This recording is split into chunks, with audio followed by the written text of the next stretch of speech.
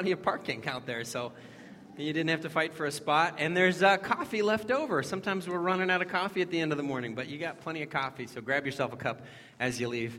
We're starting a new series today, and it's one I'm pretty excited about, and it's called Pity the Fool. Now, I know a lot of you know exactly where that comes from, and I was going to show a little video clip of Mr. T saying it, and I thought about it and debated back and forth and decided against it, but if you can find one online if you want to, and it's just so satisfying hearing Mr. T. Now, some of you are like, Mr. T, what is this, some kid show? No, the A-Team back in the day, it's just the greatest thing, but I didn't show that clip, but just in the back of your mind, I see some people doing impressions of it right now anyway. But just that's where it comes from. But we're actually going to be looking at the Proverbs and talking about the Proverbs talk about like the foolishness and wisdom. And I want to look at this first verse kind of to start us off. It's Proverbs chapter 3, verse 35. It's very simple, very straightforward. It's not difficult to understand. It just says this: the wise inherit honor, and the fool gets only shame. And it's pretty simple. Like if we were to sit down and talk about like, hey kids, do you want to be wise? Do you want to be foolish? We'd all be like, well, of course, we want to be wise. I mean, that doesn't seem like a great choice there, like wise or foolish. Pretty straightforward. We could be done with the sermon right now. We could be done with the series right now. Let's all go be wise, everybody. Good job, rah, rah, rah. Let's get out of here. But it's not that simple.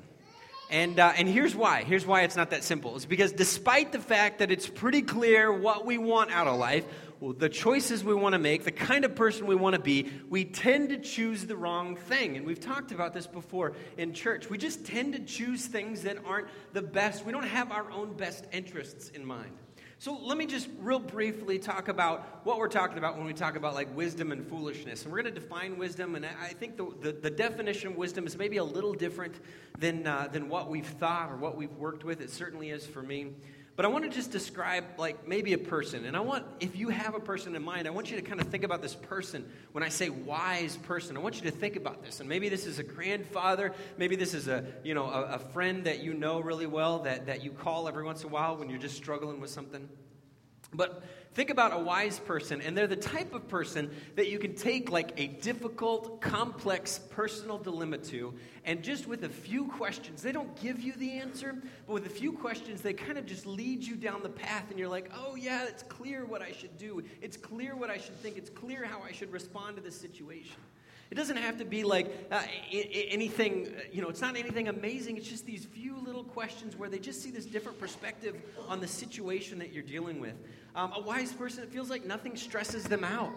It just feels like they're kind of always above it, right? They're just always, the anxiety that we feel like we deal with, they're just always kind of just floating above all that. They always have the right perspective when you're talking to them. Sometimes you feel like you should pull out a notebook and take notes because everything they say seems so good, and you know you're going to need it at some point in your life. It's just a wise person. Maybe even they're the type of person that can pull you aside and give you some like difficult feedback, some criticism, and not only at the end of that do you like feel like you should thank them for it, you feel better about yourself. They're so good at like just kind of delving into the difficulties of your life and your personality. It's just they're good at this. That we would describe that person as a wise person. It's pretty, we like it. We like it when we see it. We want to be that type of person. But maybe we can even think of a type of person that fits that bill. But I think we see a lot more of the foolish person. Because foolish people make headlines. There's never been a headline that says, Grandpa gives his grandson great advice before he makes a terrible life decision. But there are headlines about what foolish people do. These are real recent headlines. This is not like I didn't have to dive back in the annals of history to find just to cherry pick a few things. This is just like in the last month. Woman dials 911 because there isn't enough cheese on her pizza. It feels like a foolish thing to do, right? Dial 911. The article goes on to talk about some of the things people have dialed 911. Go back if you would just real quick. Dialed 911 for, and they're just ridiculous things. Now, maybe she thought she was being ripped off, like the store is cheating me, they're stealing money from me because I paid for cheese and I don't have as much cheese as I need. But that feels foolish, right? And that makes headlines. The next one is parents arrested after running out on restaurant bill, but they left their child behind. Now Now, you read the article, and you might think, well, maybe it was just a little baby in a carrier that forgot to grab the baby, and they got out, and they're like, oh, no, the baby, how do we go back in? It was a 10-year-old. And you would think the 10-year-old could run out after the parents. Like, if I was 10 and I saw my parents booking it out of a restaurant, I would probably run too, because I would think something was up. But they left their 10-year-old, and I guess the police came, and so can you identify your parents? Yes, the parents got arrested. Of course, the kid got taken away. But it seems foolish, right? It seems foolish on multiple levels. This one is my favorite. Florida man arrested for allegedly tossing alligator into Wendy's drive-through window. Now, this is off topic a little bit, but pretty much every crazy nutso thing that happens, and it is not any knock on Floridians, but it is always Florida, right? When you read an article, it's always like a Florida resident, and you're like, it's always Florida. Now, we have some Floridians in the room, and they're the shining exception of all of these things. But it feels like it's always Florida. Of course, if there's an alligator involved, it has to be Florida, right? I mean, how many different places? But I love this. Now, it says he allegedly, it turns out, there's some footage, and you can kind of see the alligator there on the bottom. But he was charged, this is true, he was charged with assault with a deadly weapon, which I guess fits if it's an alligator. We might describe these people as foolish. This is foolish, right? And there's just hundreds of headlines of people being foolish. I mean, it seems like foolishness is way more common than wisdom. Even though everybody wants to be wise, everybody wants to be that grandfather that everyone comes to for advice. Everybody wants to be that, person just with that sage sort of wisdom. Everybody wants that, but there is way more foolishness in the world. And frankly, if we were to kind of to parse out our lives a little bit, there are times where we have this wisdom, but then we can also point to some times where we could have probably made headlines too, where we would have been that person that you just have to describe as foolish. And it's much broader than just these headlines or just good advice. There's so much more to this. But I think that we would describe, or we would understand that there's just so much more of this, sometimes even in our own lives, than we'd like to admit.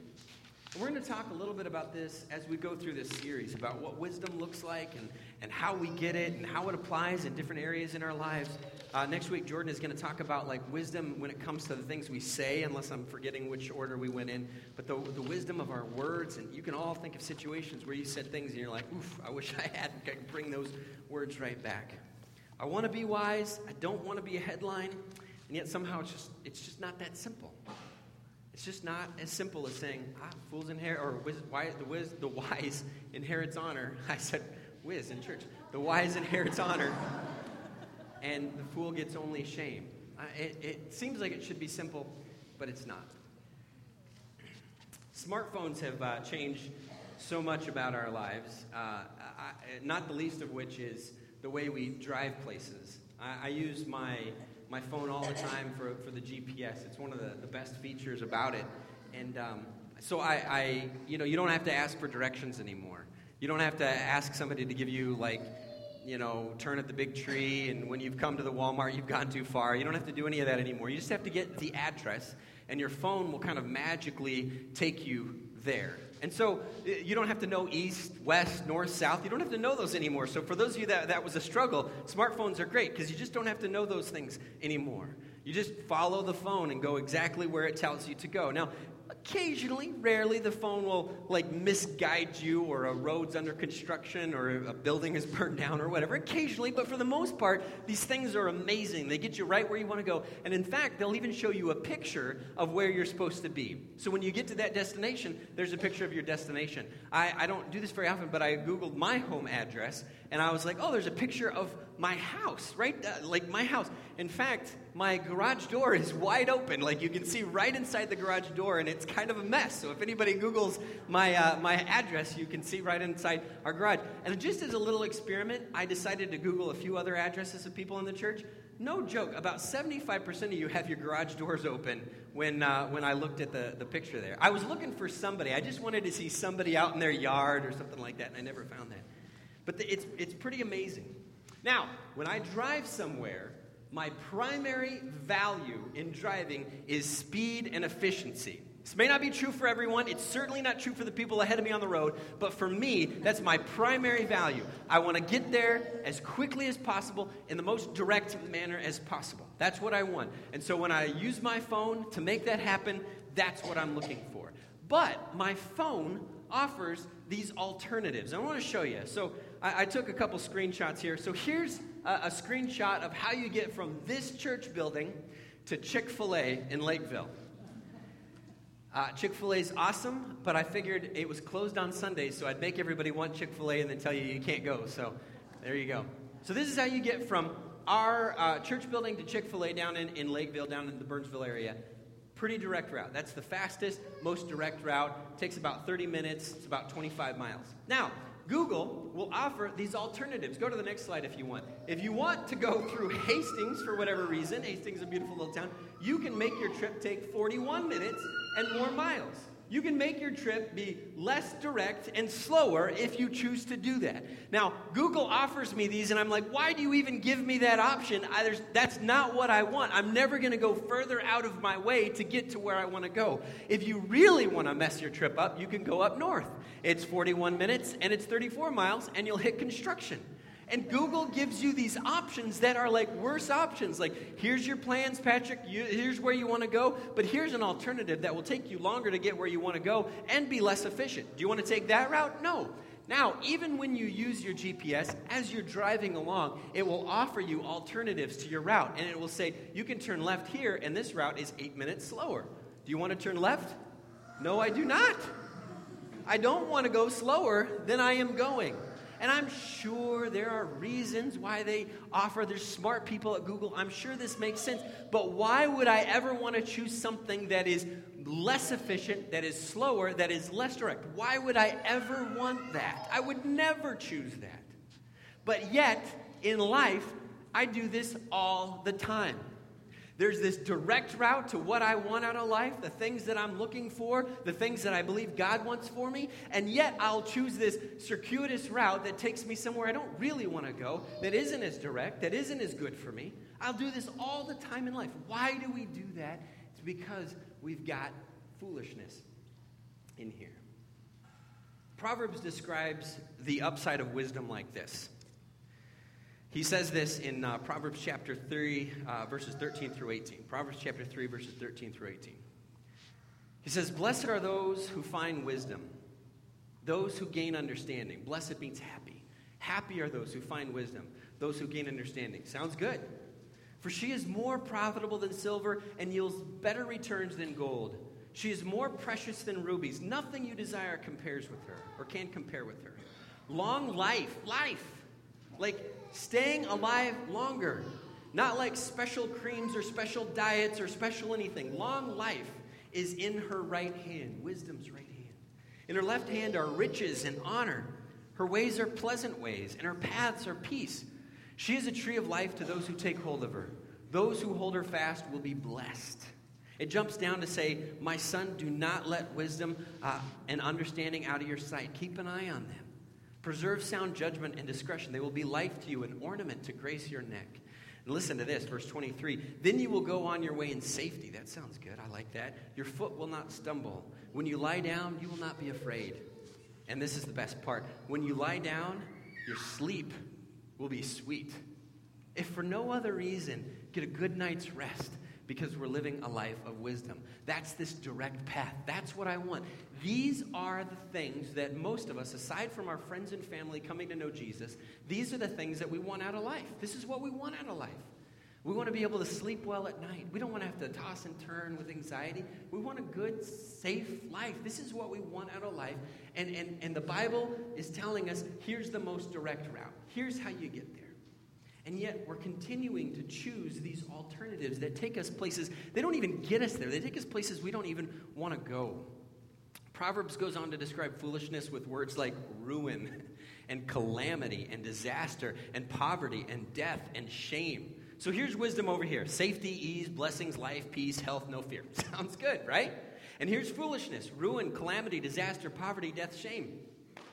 All right, so which direction should we go? Should I go over toward foolishness and do this bad thing? Oh, it doesn't show up on the screen as well there, does it? If you guys can zoom that in a little bit, that would help. But should I choose this thing over here that isn't as good for me? Should I choose that? No. Should I choose wisdom? Yes. Why don't we choose what is good for us? Why don't we do that? Why don't we make the right choice? This isn't really a trick question. I think this comes from the fact that we struggle with knowing exactly what wisdom is. I think we struggle with knowing exactly what wisdom is. And I want to tell you a little bit about what wisdom is not, just real briefly.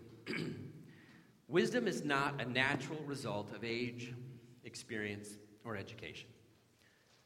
Wisdom is not a natural result of age, experience, or education. If you'd asked me when I was younger, I would just assume I'm going to be wise when I get older. And now I'm older, and I don't know that I'm more wise. If you'd asked me when I was younger, I would just assume that people who have been through a lot are just naturally going to be wiser. But it's not true. People can go through a lot and learn 0 lessons from it. If you'd asked me when I was younger, if just, learning more that would naturally result in wisdom, I would say, yeah, absolutely. People who are smarter, who are more well-educated, they're wiser people. No, it's not true, because I run into some PhDs who are pretty foolish. It's just not the way it works. We're not naturally gifted with wisdom. It's not something that comes naturally to us. Proverbs chapter 22, verse 15 says, foolishness is bound up in the heart of a child. That's what we're naturally gifted with, foolishness. My nephew, he was 6 years old at the time, and he had never been to a water park. And so I thought, man, I'll take this kid to a water park. It'll be this great experience. You like being the uncle that gets to introduce your nieces and nephews to cool things, right? Because it gives you some cool cachet as that cool uncle. So I took him to a water park, and he's walking in. We went to the Water Park of America. He's walking in. He's looking around. And he's just like, wow, you could tell the look on his face. This is amazing. And I'm like, hey, buddy, you know how to swim, right? And he's like, oh, yeah, I know how to swim. Okay, great. And he proceeded to walk about 20 feet and fall in the pool and start flailing around. And I was like, I don't think he knows how to swim. So I had to jump in and get him out. And I was like, we don't call that swimming, buddy. That's called drowning. That's what you were doing there. That's not swimming. And you said you knew how to swim. And he's, well, I know how to swim. And I'm starting to be suspicious that he doesn't know how to swim. So I'm like, okay, let's take you to the wave pool. It's got a 0 entry. You just walk right in. You can wade around a little bit. Let's walk over there. So I take him over there, let go of his hand, and he proceeds to walk right in over his head and start flailing again. And I'm like, what are you doing? Your parents are going to be very upset at me if you die today. What are you trying to do to me? Foolishness is bound up in the heart of a child. Kids just, they don't know better, right? And that's why God gave them parents to try to help them see, when the water's over your head, you can't breathe, that, asphyxiate. You don't want that. Let's stay where you can. Let's teach you how to swim. And this is why I heard a quote this week from a parent. Somebody was talking about their parenting technique, and they were saying something like, you know what, we just don't want to instill any, traditional cultural values in our kid. We just want to give them space and kind of let them develop and see the direction they take in life. And I'm like, your kid's going to die. Because the direction they take in life is foolishness, and you're going to kill them. That's why God gave your kid you, so they would kill themselves.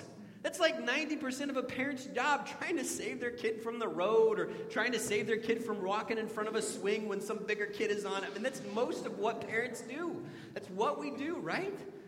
Trying to save them from rolling off the bed at night. It's just kids are foolishness is bound up in the heart of a child. I know that sounds harsh, but it's just the way it is. We're not born with a genetic predisposition to wisdom. It isn't guaranteed with age, experience, or education. I wish it did, but we've all seen people go through what should be life-changing events, and they were completely unfazed. They learned nothing from it. And the Bible says, it's kind of a gross verse, but Proverbs 26, verse 11 says this. It says, as a dog returns to its vomit, don't dwell on that too long, so fools repeat their folly. Because foolishness isn't about having gone through an experience. Oh, that didn't work out. I'm never doing that again. No, people do make the same mistakes again and again and again. Because foolishness isn't just about experience. And foolishness certainly isn't just about education. Now, those things can be helpful if a person is not foolish, but they're not just about those things. They're not guaranteed. Proverbs chapter 17, verse 10 says, a rebuke impresses a discerning person, a wise person, more than 100 lashes to a fool. You can try to beat education into somebody who's foolish, and they're never going to get it. They're never going to learn. According to Scripture, there's only one difference between the foolish person and the wise person, between the wise grandparent and the headline, between the happiness, the peace, the safety, the sleep well at night, and the disaster, calamity, ruin. There's only one difference according to the Bible, and it doesn't have anything to do with age, experience, or education. It has to do with how we respond to God as He shapes and molds our lives. That is the difference. I know it's not that exciting, really, but that is the single difference between wisdom and foolishness. When God, through whatever means He uses, tries to mold and shape our lives, how we respond is the single difference. How we respond is the single difference between wisdom and foolishness. It's whether or not we are being defiant or pliable. Whether or not we are being open and receptive or, nope, I got this. Whether or not we are humble or arrogant. That's the difference. Proverbs chapter 1, you can skip ahead to this if you want. Proverbs chapter 1, verse 7 says this, and this is the thesis statement of this book. The fear of the Lord is the beginning of knowledge, but fools despise wisdom and instruction. And I know we never do this. When somebody comes along and tries to give us feedback, we always are open and humble and, oh, thank you so much for pointing out my weaknesses and my flaws.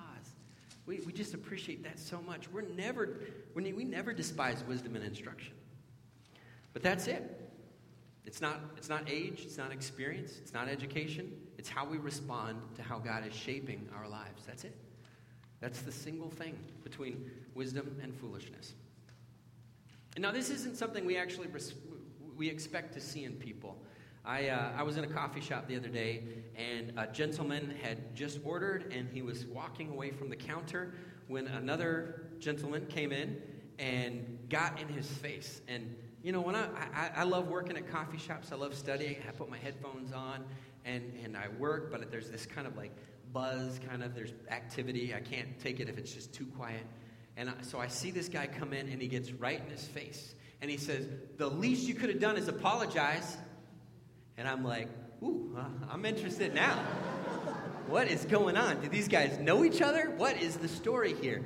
Now, the guy who had just ordered coffee was very confused. He turned around and had no idea who this guy was, and he had no way to respond. Like, what do you do if somebody walks up to you? The least you could have done is apologize. You're like, you got to give me a little bit more context here, because I do not understand what you're talking about. And the angry man came and said, I saw what you did. The least you could have done is apologize. He's very upset. And the guy had ordered coffee. He ordered coffee. He was just obviously no idea, no clue what's going on. And I'm totally into this. I'm sitting at my chair. If you really want to eavesdrop, I've told you this before, the key is to keep your headphones in so they don't know you're listening, but you turn the volume all the way down. That's the trick. So I am totally like, what is going on? What is happening here? And obviously the guy ordering coffee didn't know. And the other guy said, you got out of your car and you hit my car with your car door. I saw you. The least you could do is apologize. Now, the guy that had ordered coffee obviously didn't know he had hit somebody's car door. But what he did, I thought, was pretty amazing. He was like, oh, well, I'm so sorry. Let me get my insurance card and let's get this taken care of. However, the other guy had anger momentum. So it's almost like he didn't acknowledge that the other guy had responded properly to the situation, and he was still angry, and he didn't know what to do with all that anger inertia. And so with the other guy, like saying, oh yeah, let's get this taken care of, whatever it takes, whatever we need to do. The other guy was like, well, and he lost his words because he didn't know exactly how to respond because this guy had responded so well.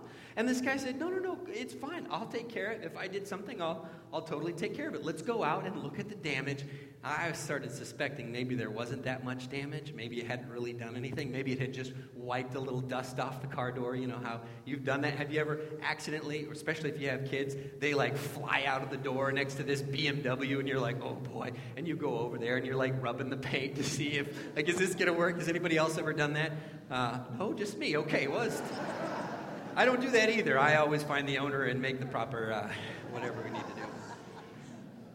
But it was so interesting because this guy had created this scene in this coffee shop, and by the end of the scene, the person who had opened his car door into the other man's car was the one that looked kind of like the good guy. He looked like the hero because of how he had responded to the situation. And everybody else was looking at this guy who was angry and upset, saying, dude, you need, relax, you need to calm down.